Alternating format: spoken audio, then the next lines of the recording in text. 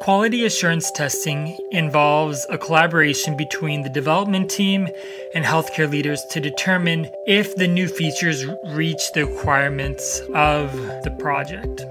If you do not make sure that quality assurance testing, or QA testing for short, is reaching the highest quality and the highest process, then it's difficult to know if the development work that you're doing meets the requirements and meets the standards for your patients, your company, and your team. You are listening to the Healthcare Analytics Podcast. My name is Caleb, and supporting this show is my teammate Tatsuya Murao. Here are a few different steps that you can take to make sure that QA testing is effective. The first is to test early and often. If a piece of work comes out through the project development process that is questionable at best, it's important to test it as often as possible. So, for example, if you're doing something complicated that involves database management and displaying of that data in a dashboard through a tool called Power BI or Tableau or any other tool, then it's important to make sure that you test every piece of the project as it comes out. Because if you don't, then if you string together a lot of development work all together and you test it all at once, it can be difficult to dissect and understand which part of the process needs to be improved. The second tip that I would give is to communicate when a milestone is ready to be tested. And this is a very, very simple step, but if overlooked, can make you and your team fall behind as far as the timeline that you and your team set out to accomplish.